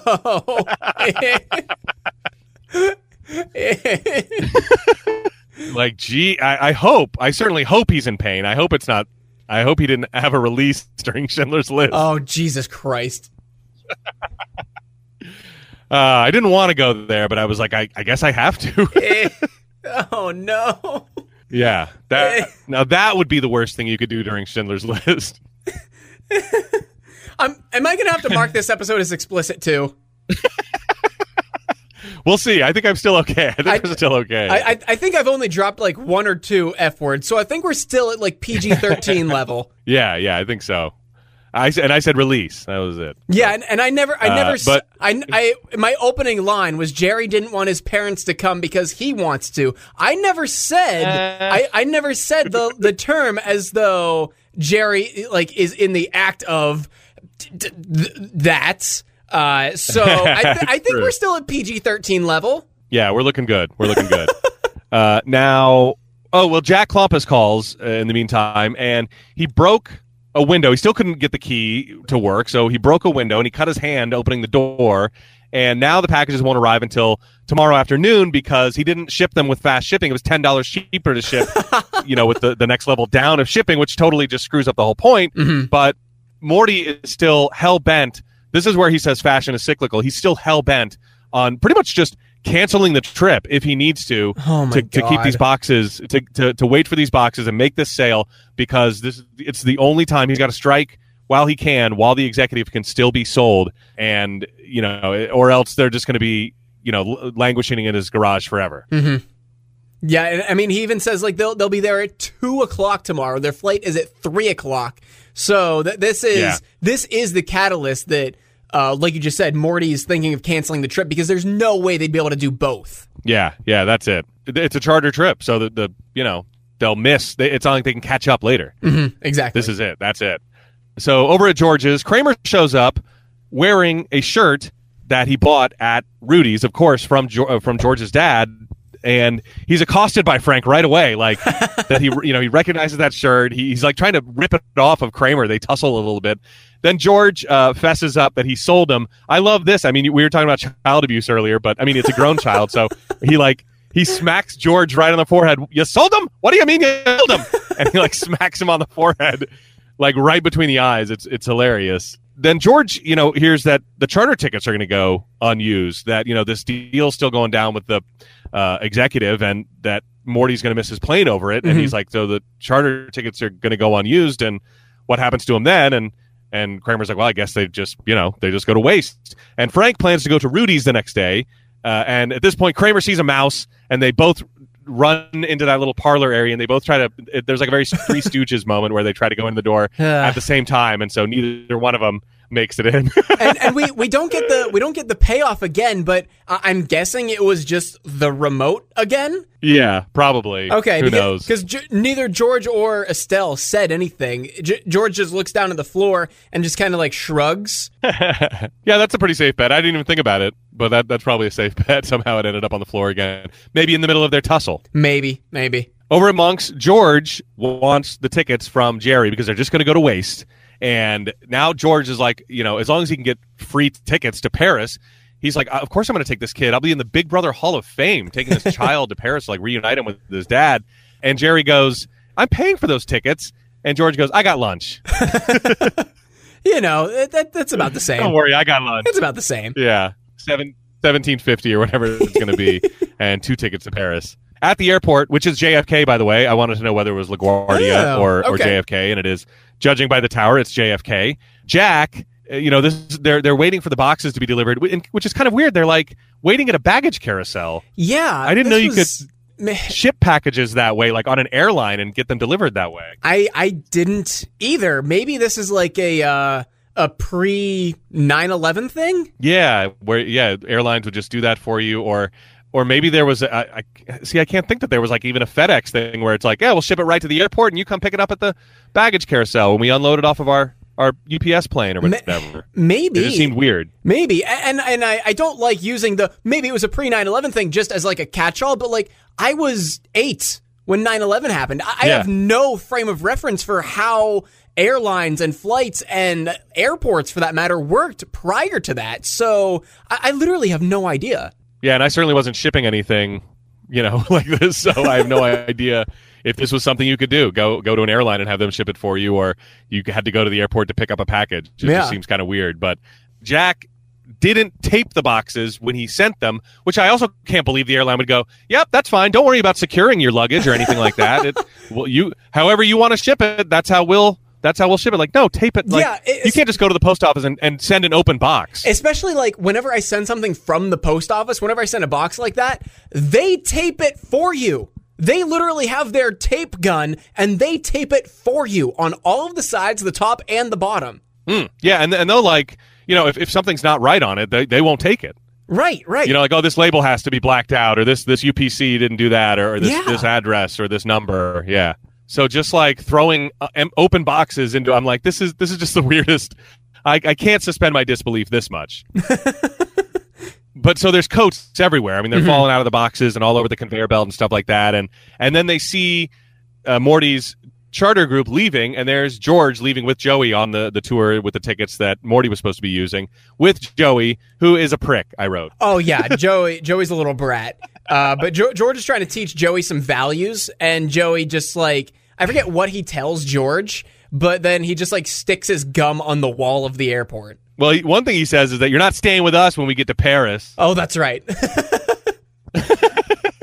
But I would imagine that George probably can just use wherever the charter hotel is, wherever the group is staying. Yeah, that's true. Over at Rudy's, Frank is confronting Rudy about the clothes, and Frank is really disappointed that George only managed to squeeze $25 extra out of Rudy.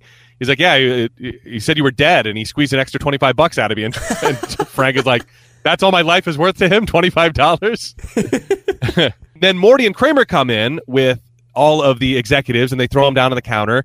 And then Frank and Morty argue about the jackets, and now Rudy's not even interested in them because of, he's like, I don't buy off the street anymore because of those moths. And Frank and Morty get into it because of, not showing up to dinner and stuff like that. While everyone is arguing and talking, some moths fly out of Kramer's shirt. Oh, yeah, because he starts squirming because he's like ticklish or something. Yeah.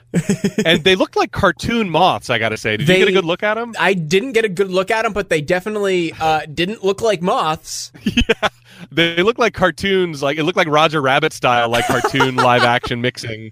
Maybe it was on my TV. Maybe it was. Oh my God. Yeah.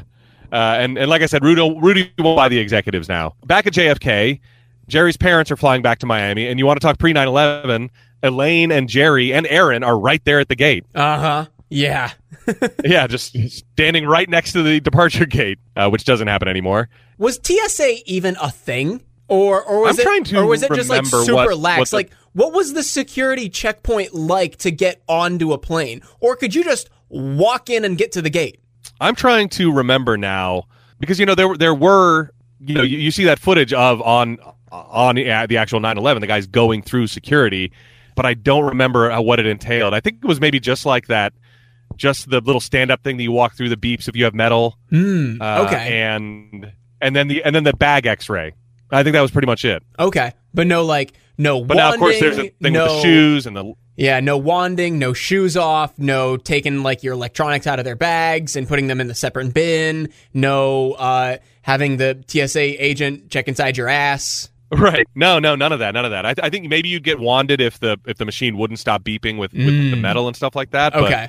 And then, pat down. I can't say for sure again because my memory of that is also not great because, we'd fly every now and then, but it wasn't a thing that kept happening up into... I can't think of the last pre-9/11 flight I took. Yeah. But yeah, everything that was in your bag, you just kept in your bag, and it went through the X-ray, and then you walked through the thing, and then that was pretty much it. Oh, okay. Yeah, so they would have had to do that, but they were, you even if you didn't have a ticket, you were allowed to just go to the gate and meet everybody there. God, it's just so wild to think of. I know. Yeah, and Aaron hugs the Seinfelds. He just really gets in there and gives them a big group hug as they leave. He's really broken up about them leaving, and he goes off on kind of a monologue about. He was like, I could have done more for them, and this, of course, is a reference and kind of a parody of the end of Schindler's List. Do you remember? Oh no. Okay, I was wondering what this was about.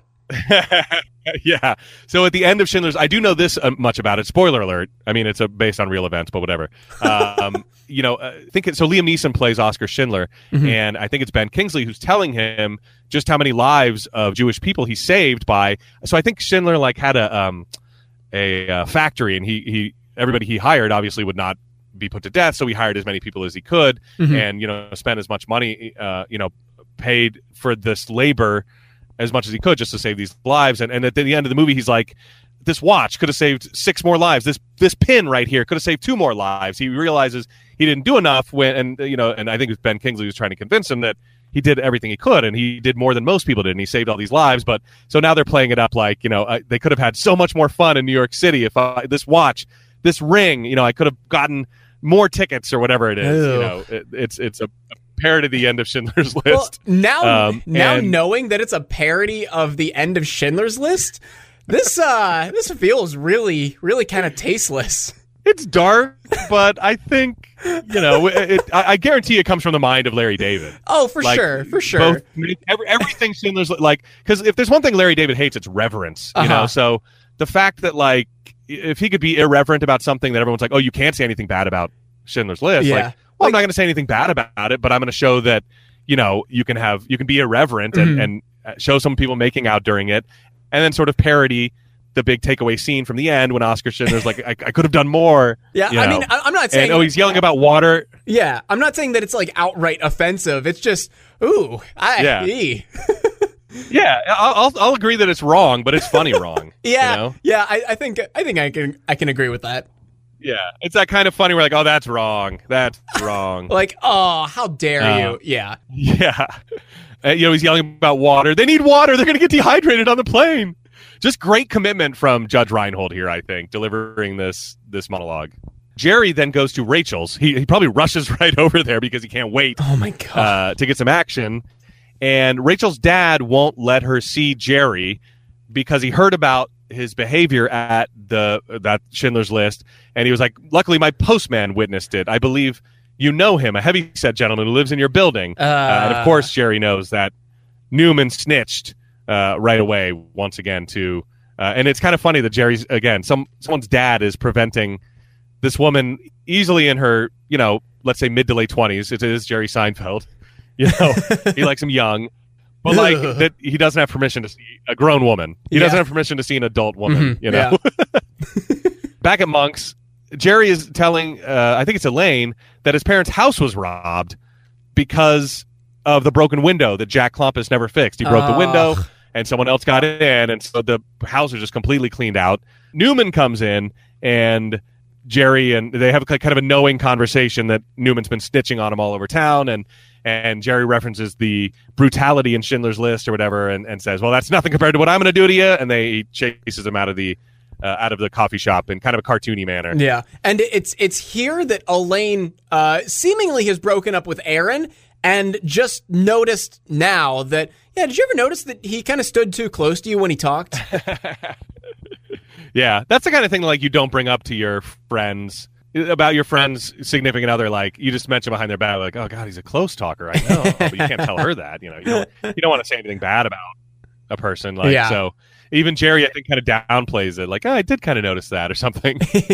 In Paris, we kind of get some loop dialogue over some Paris B-roll of George going, "Where the hell is your father?" And he's sitting there at this cafe outside with Joey, who takes what I think is a pat of butter and smacks it on George's glasses. Joey is a prick. Yep. Cut to a cruise. The Costanzas are on a cruise finally, and they run into the Seinfelds on the same cruise, which was a quick cut. This joke didn't really get a chance to land because if you were looking at the Costanzas, you didn't see who they ran into because it's that much of a quick cut. Oh wait, who was that? I got to rewind it and see who else was on the cruise. It's the Seinfelds. It goes away so quickly. Yeah, I'm not a fan of this edit job because, almost as soon as they are face to face, and you realize that they're face to face, the Costanzas and the Seinfelds, it's the next scene because it starts fading. Yeah. It starts fading as soon as the Seinfelds turn to the Costanzas. Didn't have enough time to breathe. I don't think. Yeah, let the joke rest. Let them do a slow burn at each other. Let them let everybody let everybody, including the audience, take stock of what they just saw. Yeah, and I am certain that whenever they were filming it, they didn't cut it as soon as like they faded this down.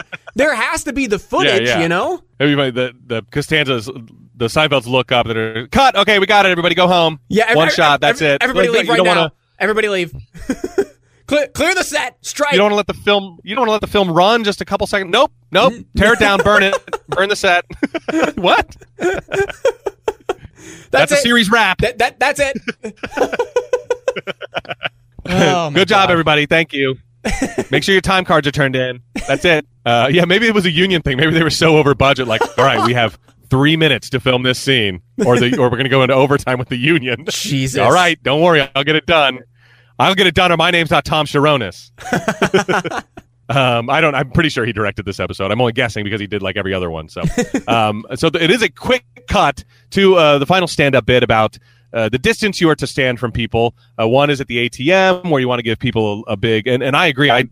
Still to this day, I'll give people a wide breadth at the ATM. I like getting a lot of distance between me and the person behind me, and I work as fast as I can at the ATM because I'm worried that if before I pop my card out, someone's going to be able to run up and go, withdraw $500 or whatever, and then like run off with it, like, oh no, I should have taken the card out faster. like that is going to happen. And then urinals too is the other place where you want a lot of distance between you and the person next to you. Mm-hmm. And this, both of these are just to set up the punchline. So basically, anywhere you're taking valuables out of your pants. They were funny premises, and it's a fine punchline, but it was a long walk for that punchline. Especially, it's at the end of a double episode. Yeah, exactly. Oh man! But that is the end of a double episode. That is it. Okay, so did we have? I'm certain that we mentioned some homework that we wanted to look up for next week. Yes.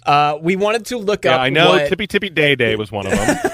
Yeah, we want to look up and see if Tippy Tippy Day Day is a thing. I want to look up and see Rudy's plastered over whatever was there before on that awful 70s era B-roll. We want to do a look into Michael G. Haggerty and see like what else he was in, and I think no, that was it. Okay, so those three things. Okay. All right. Did we want to try and come up with a better description? We can try. Okay, so we had Kramer's scheme to sell vintage raincoats backfires. George sells his dad's clothes. Jerry and his girlfriend have a hard time finding privacy. So I don't really hate it that much. The only thing I would take out is maybe the word backfires. I would say Kramer schemes to sell old raincoats. Yeah, because the fact of it backfiring is literally the final act of the episode. Yeah. So that kind of gives that away. I mean, obviously, you go into the show not thinking something is going to happen successfully, but yeah, exactly. I would definitely take out backfires. Honestly, I would eliminate the entire thing about Jerry and his girlfriend, because that is such a C storyline that in the entire 48 minutes of the episode, I think they have maybe 5 minutes of screen time. Yeah, and it is just for the Schindler's List kind of punchline. So yeah, I can lose that. Yeah, I think I'd be totally fine with Kramer schemes to sell vintage raincoats, and George sells his dad's clothes. Yeah. Boom. There we go. Fine with me. All right. So next week, we have got Season 5, Episode 20, The Fire. Oh, crap. I didn't look up the air date. I do know that it is only 1 week after this episode. Yeah, I have May 5th, 1994. Okay, yeah, that would make sense. So May 5th, 1994, if you're looking at TV Guide that night, you are gonna see George panics during a fire at his girlfriend's son's birthday party and bolts for an escape route, while Kramer's girlfriend has a heckling laugh that threatens to ruin Jerry's act at a comedy club. Whew. Oh, I think this is going to be a good episode, and if I'm not mistaken, we get a very early non-cameo from a future mover and shaker in the Hollywood industry. Oh, God. I won't say any more than that, but I'm pretty sure in this episode we get kind of a very surprising cameo from somebody who is, a very much a big shot these days. Okay, all right. I'm interested. I'm intrigued. And I want to mention too about the raincoats. I don't know if this will make my top whatever we do at the end of the episode, but I had a really good time watching it. It was really? It wasn't like laugh out loud all the way through, but I really did enjoy it. Yeah, I wasn't like doubled over in laughter as I have been with some other episodes this season, which is kind of my grading rubric. But while I was watching it, I was like, this is just a solid high baseline episode. See, to me, it wasn't for you. I'm the opposite. I didn't have really anything against it, but see, to me, whenever we go into like these long episodes, I feel like I'm expecting a little bit more. You know, I feel like we need to have a very strong story. We need to have like very strong like bits that they're trying to hit for punchlines, and I feel like this just kind of didn't deliver. Yeah, I would agree that it wasn't very strong, but I would call it strong. Okay, on the level, you know, it's like on a 5-point grading scale. I guess I would give it like maybe a 4. See, I would probably only give it a 3. Yeah, I think we've had a lot of 3s, and I think we've had a lot of 5s, but this is like this was just a straight up, just I think an episode that I was like, I'm having a good time. You know, I wasn't like laughing hysterically as I have been in other episodes, but I'm like, I'm just having a good time with this episode. That's all I ask. So, all right, I guess that's it. Yeah, that is it. A double episode from us for a double episode from them. All right, so for No Hugging, No Learning, I'm Tim Murphy. I'm Ted Hollowell. Be good.